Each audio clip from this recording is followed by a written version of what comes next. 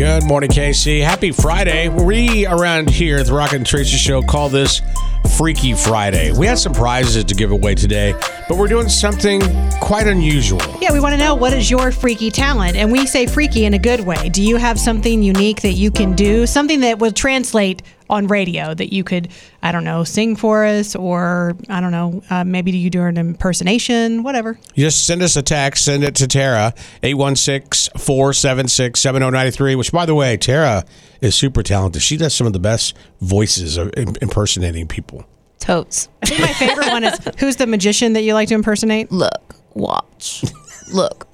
No, seriously, look, watch. That's David Blaine. What about Arnold Schwarzenegger?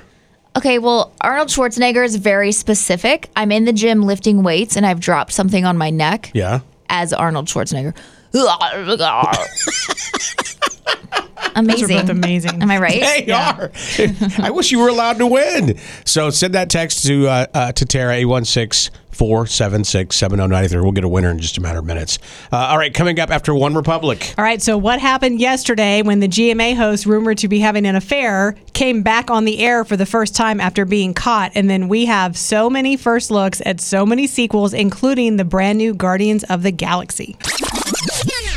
Yep, she's spilling all the tea about who's watching who's suing who, and who's doing who in Hollywood. Teresa's tabloid trash. Good Morning America hosts Amy Robach and TJ Holmes will not be facing consequences for their alleged affair, which I never thought they would. They're adults, duh. But yesterday, or actually on Wednesday, photos of the two surfaced holding hands while on vacation together, despite the fact that they are both in separate marriages. Then yesterday, the two hosted the show and everything was as normal. Good afternoon, everybody. Welcome to What You Need to Know, GMA3, and it's Friday Eve. Oh, who's looking forward to the weekend? Me? Yeah? Yes, of course. Of course we are. You can kind of hear it in that uncomfortable laugh, though. So the reason the reason they won't face any consequences is because they are both, they're on the same level. Like, no, one of them is not the boss of another one, a superior. There's nothing that would make it awkward or weird. They both have the same position, and the fact that they're both consenting adults. I think what helps, too, is every time I've had an affair with Rocket here at work, we always disclose to HR. And then we don't get in trouble. That's true. They probably did that. There's cameras everywhere here, so we just had to just go, Yeah, it's happening. They are saying, by the way, that they both began separating from their spouses in August, and shortly thereafter started up a relationship, although rumors of them being together for about a year have been circulating. And apparently, Amy, they both actually had planned to make their relationship public after Amy's divorce is finalized in a few weeks. Can I tell you what I read yesterday that I thought was super awkward and uncomfortable? Is that they used to go on double dates with their respective spouses. You told us that yesterday. Can you imagine having a couple best friend and you never even think, like, the girl and my husband, they're going to get together, and then this? Yeah. Oh, that puts a pit in my stomach. It does. It's horrible. Guardians of the Galaxy Volume 3. We got our first look at the brand new trailer yesterday. We'll all fly away together. One last time.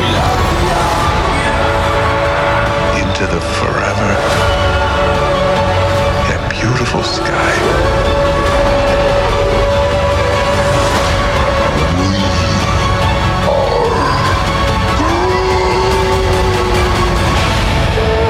I don't know anything about this story, but if you look at that trailer, it looks like somebody gonna die because there's a lot of tears. She's right. I'm just speculating. Just look at the trailer. Something bad is going to happen, and this is supposed to be the last one. I can't figure out the song they're playing, but I know the song.